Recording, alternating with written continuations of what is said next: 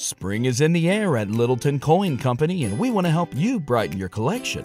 Visit us at littletoncoin.com all month long to enjoy 15% off your purchase. With a wide selection of coins, paper money, supplies, and more, Littleton Coin Company has something for every collector's taste. Use promo code SPRING at littletoncoin.com for 15% off your purchase all month long. Restrictions apply. Littleton Coin Company.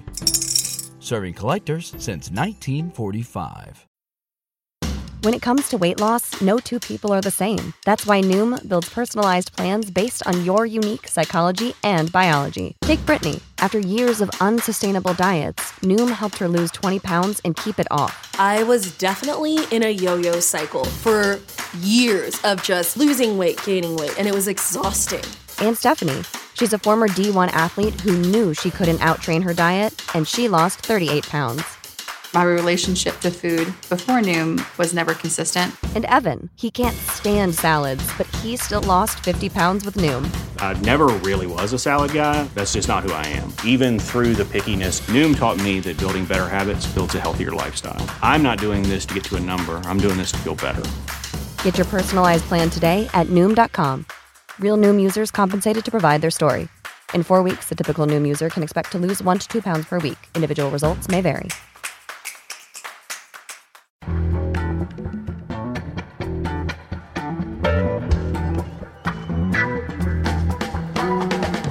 From The Nation magazine, this is Start Making Sense, political talk without the boring parts. I'm John Wiener. Today we'll talk about Tom Hayden. He died on Sunday. He meant a lot to a lot of us, including Katrina vanden Heuvel. We'll speak with her about Tom later in this hour. Also, the story of the documentary filmmaker who was arrested while reporting on a climate change protest in North Dakota. It's a chilling case for those of us who care about freedom of the press. She was held for 53 hours. The authorities confiscated her footage. She's now charged with 3 counts of felony conspiracy and faces a possible sentence of up to 45 years. Her name is Deah Schlossberg.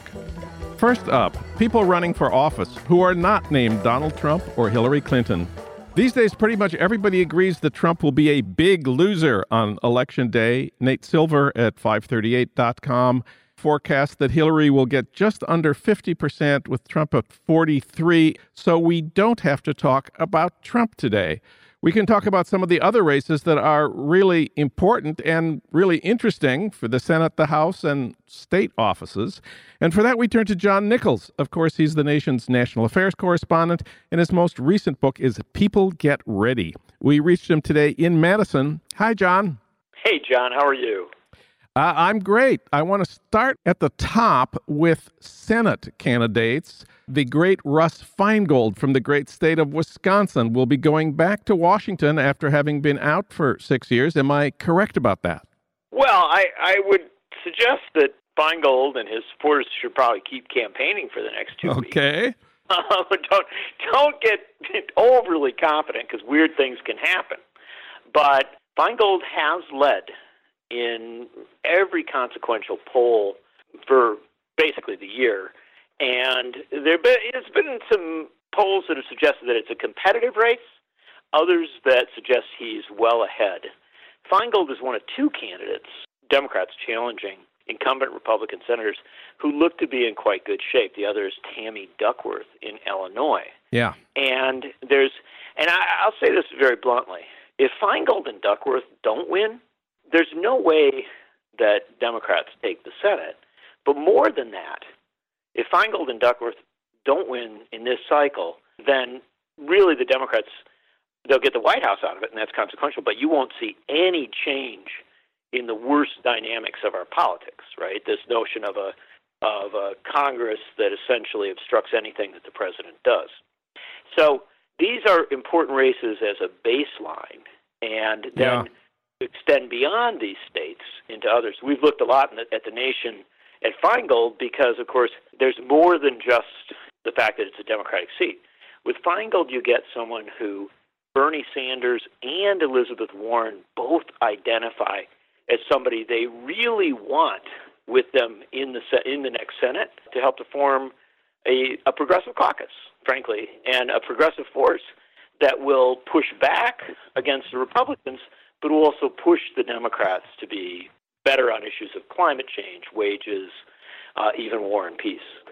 I think my favorite candidate that I'd never heard of before this campaign is the woman running for Senate in North Carolina. She used to run the ACLU of North Carolina, Deborah Ross. I really like Deborah Ross. Well, the fact that you really like her makes her success amazing, right? Yeah. And it's no criticism of you. She is really sort of the surprise and the fascination of the 2016 race. She was not, by any estimation, the first choice of North Carolina Democrats as their candidate. They were looking for, somebody with more statewide name recognition, with more fundraising connections, all the sorts of things that Democratic insiders look for. A state that still has a competitiveness, but has elected a lot of Republicans, etc. None of those people stepped up, so Deborah Ross did. She has been a progressive and thoughtful state legislator, an activist, lawyer, all these things that make her very appealing. She is sometimes referred to as the Elizabeth Warren of North Carolina. And strikingly, in poll after poll after poll, she has been highly competitive. Doesn't mean she's leading in every poll. There's some that have her opponent, who is the Republican incumbent, ahead. But she's very competitive. And if Clinton really does get people out to vote, kind of makes this thing happen in North Carolina and runs her numbers up and gets obviously vote the Democratic ticket message out, there is a genuine chance that Ross could be elected. And that would be, a race that Democrats didn't expect to win, at least early on, but B, also a case where you would get a senator who, by all accounts, could prove to be a very refreshing addition to the Senate.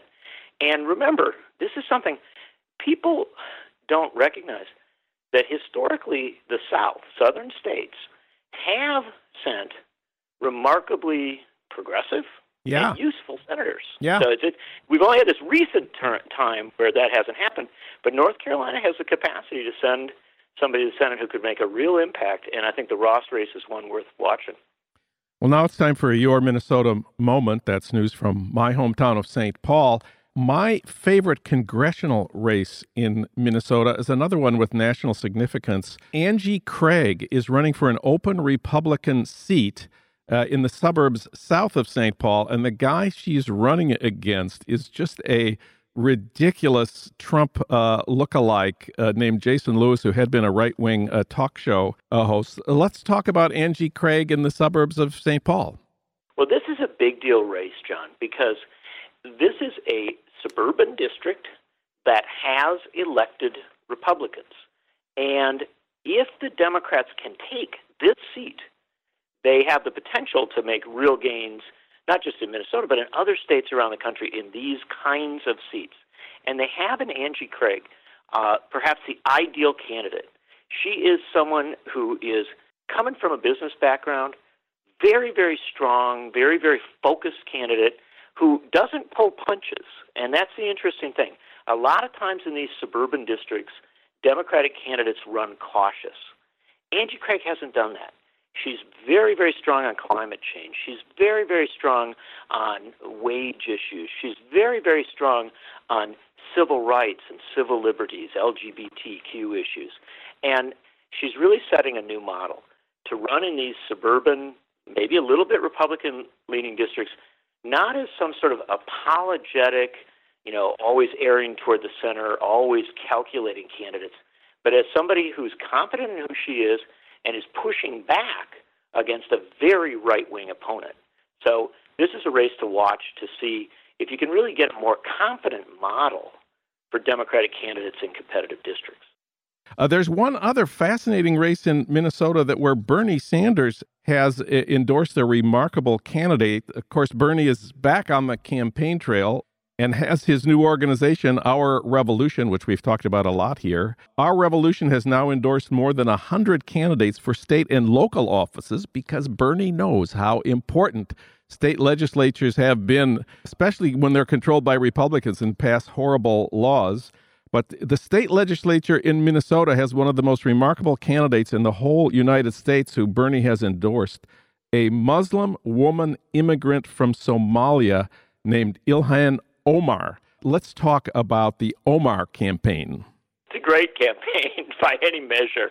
And this woman, Ilhan Omar, she defeated a Democratic incumbent in the primary. Yeah. Now, it happened the Democratic incumbent was a pretty capable member. It wasn't that, the incumbent was this horrible player. But what happened in the primary was that, this district has evolved. It's become a multi-ethnic district, and you had this young woman step up coming out of activism in the community and say, we need some fresh young leadership. And she won her primary. She has, by all accounts, united the party. And she's going into this November election as an all but certain winner. She's way ahead. But what's fascinating about her is that she isn't just campaigning saying, hey, vote for me, I want to run my total up. She is running a very kind of holistic campaign where she's saying, look, yeah, I want your votes. I want you to come out. I know people are empowered and they're energized and they're excited. But here's the other things we need to vote for. We need to vote for this $15 wage proposal. We need to, help candidates in other races. And, we really need to build a movement that I would say very bluntly is quite similar to what Bernie Sanders has imagined at the national level. But this is how it actually happens, where you win a legislative seat and you don't just elect an individual, you elect a movement, and that movement starts to really take hold and get some muscle on the ground. Minneapolis did elect the first Muslim to Congress, Keith Ellison, but he's African-American. He's not an immigrant. He's born in the USA. Ilhan Omar is a Muslim woman immigrant. Of course, this is the year when the Republican presidential candidate wants to ban Muslim immigrants. And the Minneapolis Somali community is regarded as a breeding ground for terrorists. She shows, let's call it, another side of. Well, it's more than that. She has, the community in the Twin Cities has been attacked and criticized by folks, and she herself has taken some nasty attacks in this campaign. Yeah, and she's good at pushing back on it. Yeah, she is. That's one of her great strengths is that she is able as a young woman to say, and she's confident to say, hold it, that's wrong. You're mischaracterizing us. You're being unfair. You're stereotyping, and she presents this powerful alternative to so many of the ugly narratives of the 2016 campaign. And frankly, I believe if she gets elected, she will become a presence not just in Minnesota, but I expect nationally, and that's a big deal. I want to talk about one other campaign that Bernie is involved with. Bernie is fighting for issues as well as candidates. He was campaigning last week here in California for the initiative on the ballot to regulate prescription drug prices, the Drug Price Standards Initiative, California Prop 61. Tell us what this one is about and where it fits into the Bernie Sanders politics. Well, it's a very interesting one because, this isn't a change everything initiative, right? This is actually a very precise proposal to use the buying power of the state of California in the areas where it's involved to create a pressure for fair and reasonable drug prices as opposed to, through-the-roof excesses, which we've heard so much about in this year. And yet, because California is such a big state, and because the use of its buying power is such a big deal, if this happens, it will have some impact nationally, and also it creates a model that other states like Ohio, activists around the country are looking at to do in the next election cycle. And because of that, because of the power of a win on this issue, on prescription drug prices in California, you've seen the pharmaceutical companies come in with massive spending, and their allies. They're really trying to stop this in California. So this is a big deal. If it happens, it will happen because Bernie Sanders and the California nurses and really a handful of other folks have stepped up and courageously said, we got to do something here. And if they get it in California, I think you're going to see initiatives like this and efforts like this sweep across the country. And so we watch it closely because of its potential message for the rest of the country. John Nichols, read him at thenation.com. John, it's always great to have you on the show. Great pleasure to be with you, John.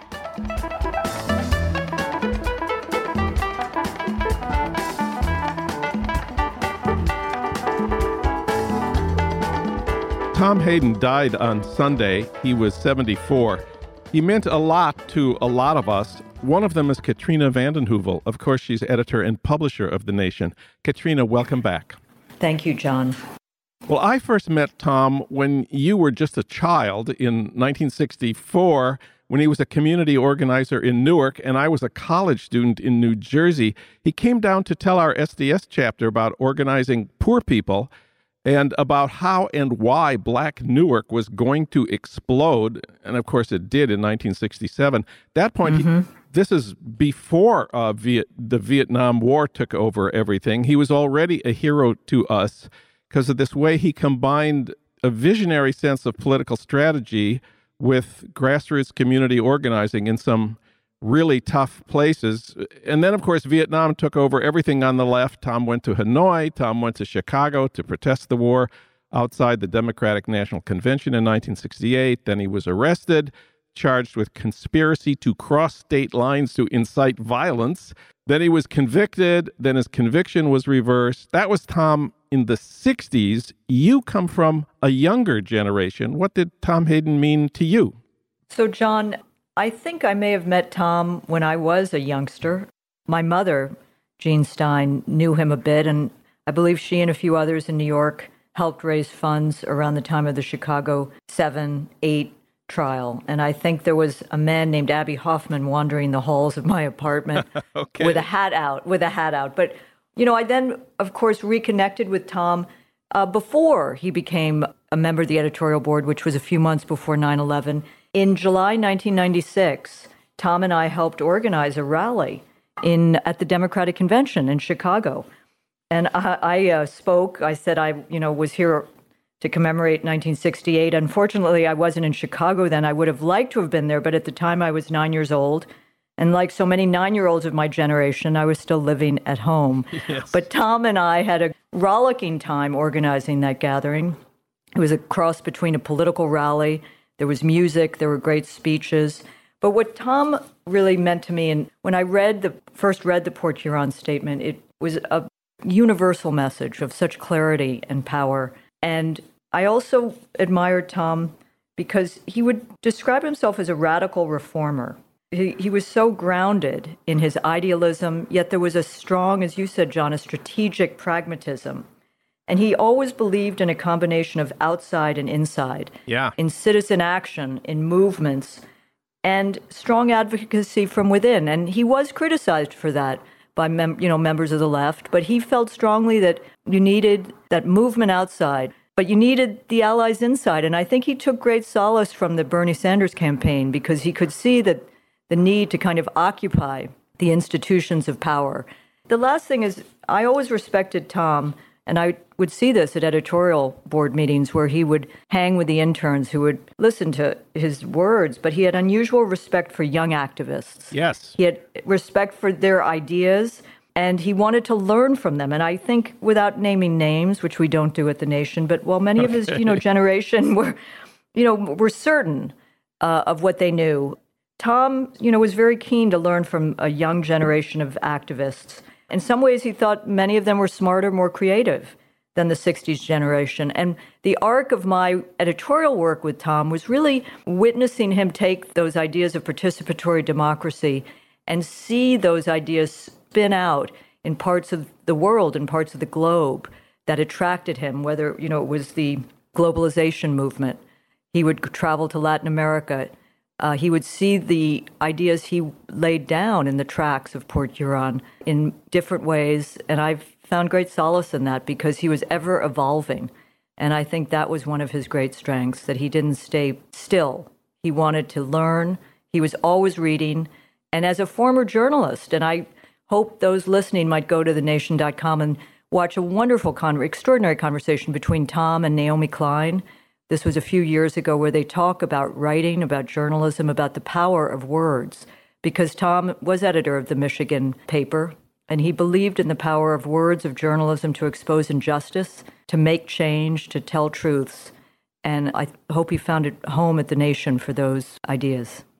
Well, we record our show in Los Angeles, and Tom lived here, and, he was a central part of the left in L.A. for 3 decades, starting out after the 60s. When the 60s ended, the question was, where do we go now? And some of our former comrades went into the Weather Underground. Tom, of course, went the other direction into the kind of grassroots work in the Democratic Party. He was a key figure in rent control in Santa Monica. Then he ran for the state legislature, where he served for 18 years. We talk about politics as the art of the possible. Tom was sort of at the far left of the art of the possible in Sacramento.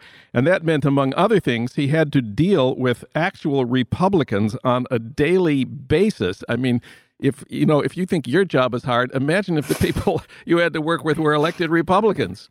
Unlike many on the left, he believed in power. He also believed in the importance of pragmatism, fused, as I said, with ideals. He wouldn't get stuck in single-issue campaigns. He was open to building coalitions. Now, of course, I'm sitting here today, John, editing a piece on how do we revive a 21st century peace and justice movement. And I wish I could send it to Tom. Yeah. But what his work opposing the war in Vietnam, his work opposing the wars at home, you spoke of Newark. I think there's a path in there for activists today to think through how do you link the struggles at home with the struggles abroad. This is not a new idea, but as the changing face of war makes a traditional anti-war movement, which Tom championed in important ways around Vietnam, makes it more difficult. I think we need to come back to those ideas that Tom really laid, and others did in the Port Huron Statement. If you think about it, you read it much earlier than I did, but it had at its core, first of all, transcending the old Cold War divisions. Yes. It had the idea of going into communities in this country to work with humility and respect with those, the poor, the disenfranchised, ensure voting rights for minorities. But it also had this belief that the militarism that afflicted our country would deplete the democratic possibilities. And I think that always informed Tom's work. And the power he brought to the anti-war struggle is one that, for example, today I sit here, Phyllis Bennis and other anti-war activists have been, sending us memories of Tom's impact on their work. My sense, John, is one way he brought his global anti-war, anti-violence work to bear was the work he did on exposing police abuses against gangs in L.A. Yes. I mean, that was work he did in our pages.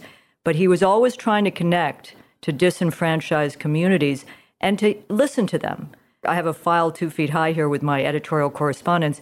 He was not a slacker in terms of asserting his views. Okay. He could be quite something in a brusque email. But he did want to listen, and he wanted to take counsel where he could. I'm also struck with the campaign for economic democracy, right, that he modeled on Upton Sinclair's End Poverty in California from the 20s and 30s. But what he did there, which is so interesting now, is he really wanted to challenge the Democratic Leadership Council, or as Jesse Jackson likes to call it, the Democrats for a Leisure Class, yes, which took over the Democratic Party and made it so centrist and really took it far from its best principles. And I think Tom never wanted to stop that fight for the soul of the Democratic Party, even while some may have thought it was a sellout.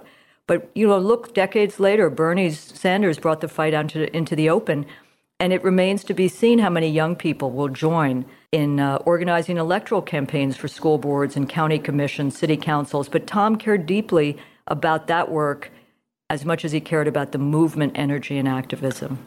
Part of Tom's visionary strategic sense was his great sense of history. He was interested in what was new, and that made him really interested in Occupy. He was fascinated by Occupy and the way it was so different from past left-wing movements. He had criticisms of Occupy, but He saw the germ of the new in Occupy. And also he was, in one of his last battles was over the memory of Vietnam. He was deeply concerned that the memory of Vietnam would be shaped by right-wing conservative militarist forces who wanted to inscribe it in the history books as a noble struggle of one of valor and honor. And he organized a big campaign to challenge the Pentagon 50th anniversary commemoration plans. I wrote about it for the magazine. And I think it shows his sense of history, his feeling of the importance of history and of getting past movements right in order to shape the future. No, absolutely. His work was informed by history, always. And he understood that if you allow history to be whitewashed, what it would mean for future generations. So you're right. I mean, he wanted, and it wasn't a radical act. He simply wanted a full and fair reflection of the issues, which had divided the country during the war. And he did it in his classic strategic way. He, went public, but then he also brought in the historians, and he was going to confront the Pentagon, that commemoration office. You're so right. Mark Rudd sent us a short piece, which we're doing reflections at thenation.com, but only later did Mark Rudd know that even while Tom was organizing militant activism in the streets, he was supporting Bobby Kennedy. And I think Bobby Kennedy was a real hero for Tom in many ways, maybe because of the fusion of economic justice and Catholicism. I think his assassination was a traumatic event for Tom, but that he supported Bobby Kennedy even while he was doing those actions is again a measure of someone who was able to bring together the inside and outside, the different strands. I thought the other day reading the New York Times obit, that last line was so chilling, but Tom was so struck, and I think he spent days going through his 22,000 pages of FBI files. There was a line in there that, how do we neutralize Tom Hayden? Yeah. Was, first of all, not possible. You don't neutralize someone who has commitment in the way Tom did. But you can see in the outlines of Tom's life, his intersection with the repressive state, the damage that state did to our country. You see it in Chicago, where we're learning more that it was a police riot. Even in some of the obituaries, they're still buying into the activists, the protesters really inciting the violence, when it was this police riot unleashed by Daley. So I think there needs to be a great biography of Tom because he is the arc of that history. Tom was so important to The Nation as a longtime member of the editorial board, wrote a lot for The Nation. Tell us what's at the website now, what's coming up in The Nation and at Nation Books. We're going to publish an excerpt from Tom's book, sadly not out until April, called Hell No, and it's lessons from the anti-war movement. This is Tom's last final book. His editor, Steve Wasserman, is writing a piece for us today. Mike Davis has a brilliant, humane, funny memory, which is in the magazine, as well as the editor's recollection and walking you through some of the great pieces Tom did. But we're going to have about 25 people reflecting on Tom's life and work and what he meant to them, and it should be up in a day or two. I'm trying to get Gorbachev because I talked to him once about Port Huron. And, one of the great lines in Port Huron is, if we appear to seek the unattainable, then let it be known that we do so to avoid the unimaginable. And in Gorbachev, I've known Gorbachev for many years, a constant principle of his, stated many times, quote, if we don't attempt what seems impossible, we will risk facing the unthinkable. So somewhere in there, I think Port Huron had a global impact on not only our activists, our future leaders, and people should know that the Clintons sent out, you saw that, John, right, a statement the other day, reflecting on Tom's contribution to this country, both his intense commitment and activism. Sure, he caused trouble, but that's part of the American way. But I think Tom had a global impact. And my regret is one piece he always wanted to do, which would have been, I think, extraordinary, is a big piece on liberation theology. He was taken with the new pope and always critical of the Catholic hierarchy, but taken with the best strands of Catholicism. Katrina vanden Heuvel, editor and publisher of The Nation, thanks so much for talking with us on this sad occasion. Thank you, John.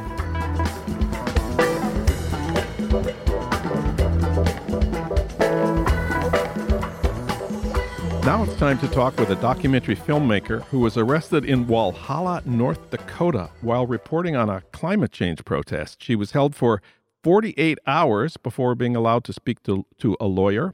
The authorities confiscated her footage and charged her with 3 counts of felony conspiracy. She now faces a possible sentence of 45 years. She joins us now, Dea Schlossberg. She's an award-winning independent documentary filmmaker and also the producer of the Academy Award-nominated filmmaker Josh Fox's most recent documentary, How to Let Go of the World and Love the Things That Climate Can't Change. Dea Schlossberg, welcome. Hi, thanks for having me on. So we know Amy Goodman was arrested covering the North Dakota climate change protests. We know Shailene Woodley was arrested, one of the stars of Oliver Stone's new movie, Snowden. Pretty good company for you. What exactly was your crime? Journalism, apparently. The charges say one thing, but I was filming. I'm a climate reporter, documentary filmmaker, and I was doing my job. I was on a public road and I was filming a climate action. So tell us a little bit more about what was going on with that climate action at the time you were arrested. The action itself was called the Shut It Down action, and it was essentially 5 activists across 4 states that manually shut down the emergency shutoff valves on the 5 pipelines carrying Canadian oil sands into the U.S., effectively stopping all oil sands from entering the country for a period of time. And I was documenting the action occurring in North Dakota on the Keystone Pipeline. And what was the actual arrest like? The police came and arrested the activist who actually did the action, which he was expecting. He was aware that was a consequence of his actions. And when they questioned me, I let them know I was a filmmaker. I was filming from public property. I wasn't involved. I was just there documenting, as is my job.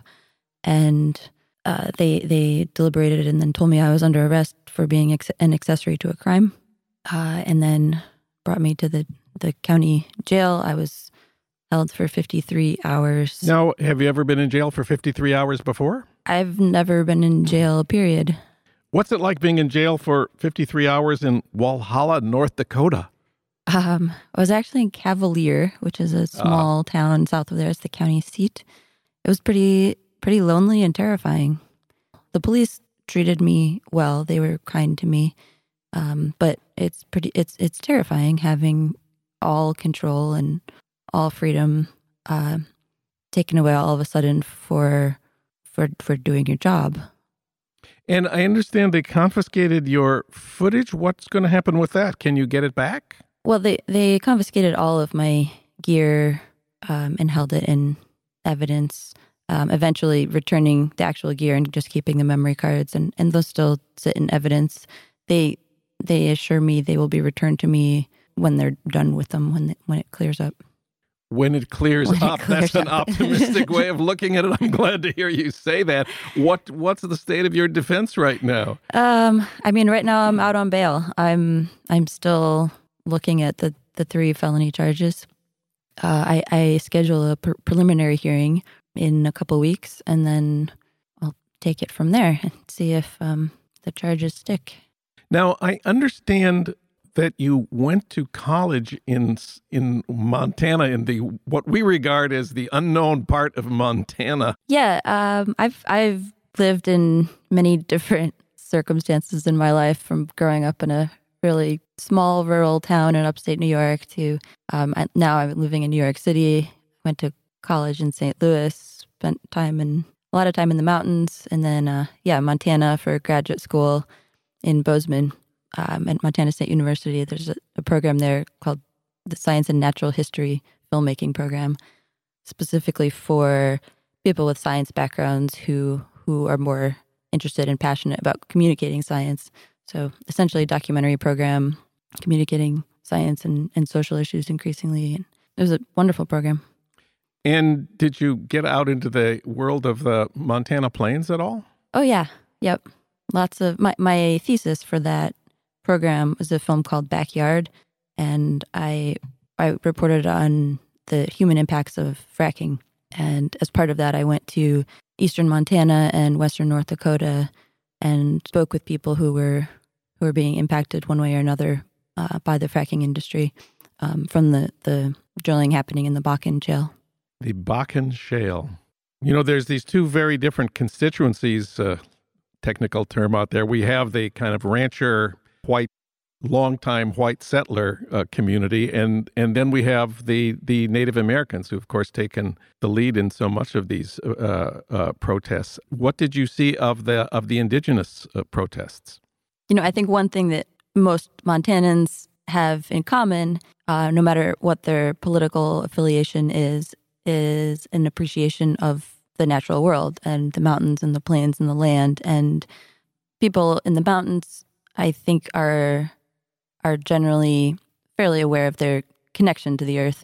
A lot of the ranching families and communities have, been on that land for generations. They live primarily from agriculture and ranching and making their living off of the land. They're very connected to it. They're very tuned into cycles of weather and other influences on the land, and so they have a great appreciation for it. So even in parts of the state that are traditionally very red, people are wary of industry coming in and developers coming in and tampering with the natural systems that exist there.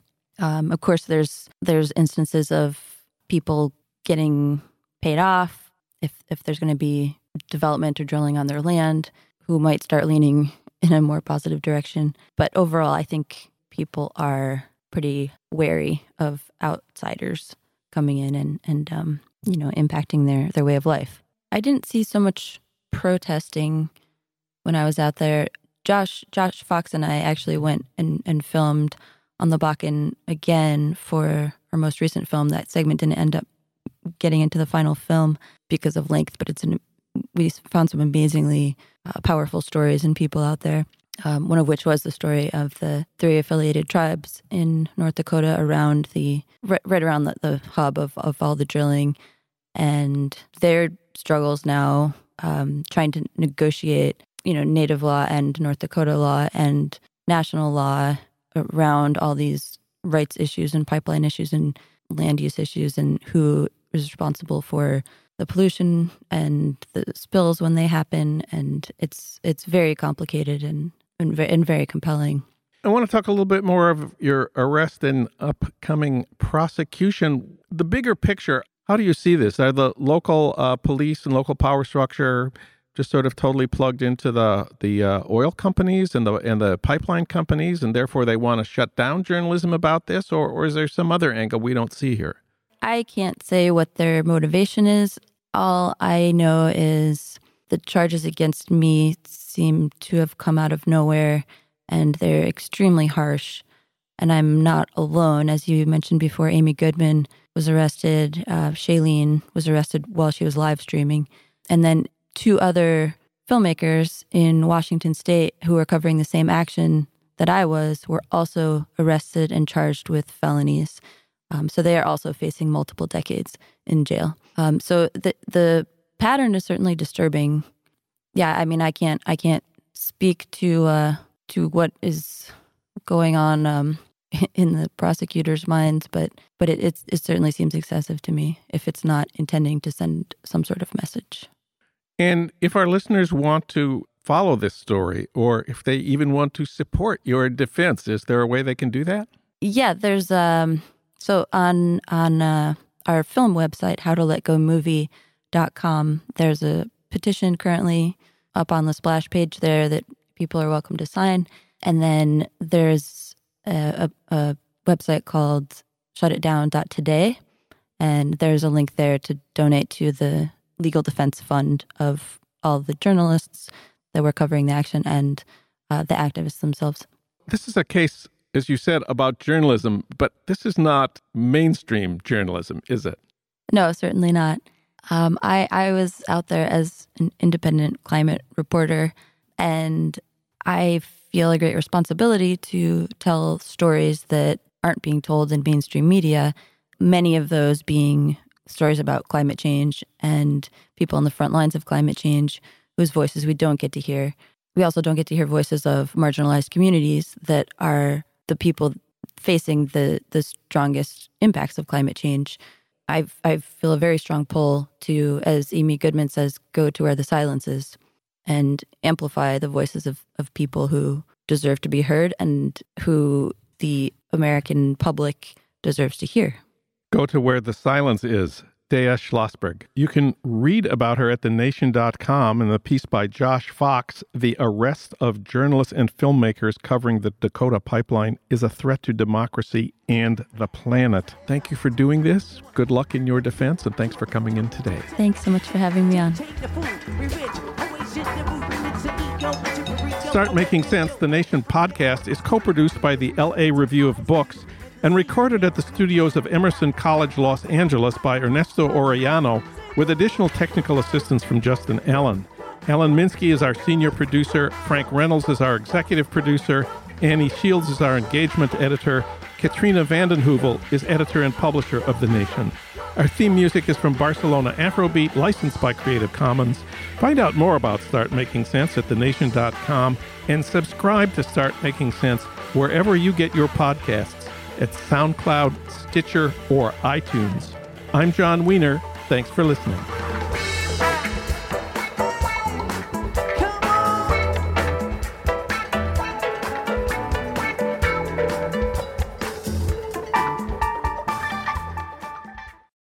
When you need mealtime inspiration, it's worth shopping Kroger, where you'll find over 30,000 mouth-watering choices that excite your inner foodie. And no matter what tasty choice you make, you'll enjoy our everyday low prices, plus extra ways to save, like digital coupons worth over $600 each week. You can also save up to $1 off per gallon at the pump with fuel points. More savings and more inspiring flavors make shopping Kroger worth it every time. Kroger, fresh for everyone. Fuel restrictions apply.